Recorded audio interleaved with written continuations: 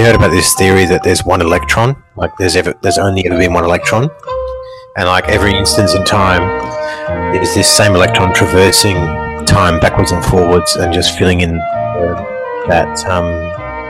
instance where an electron is needed. Oh no, how did we get back here?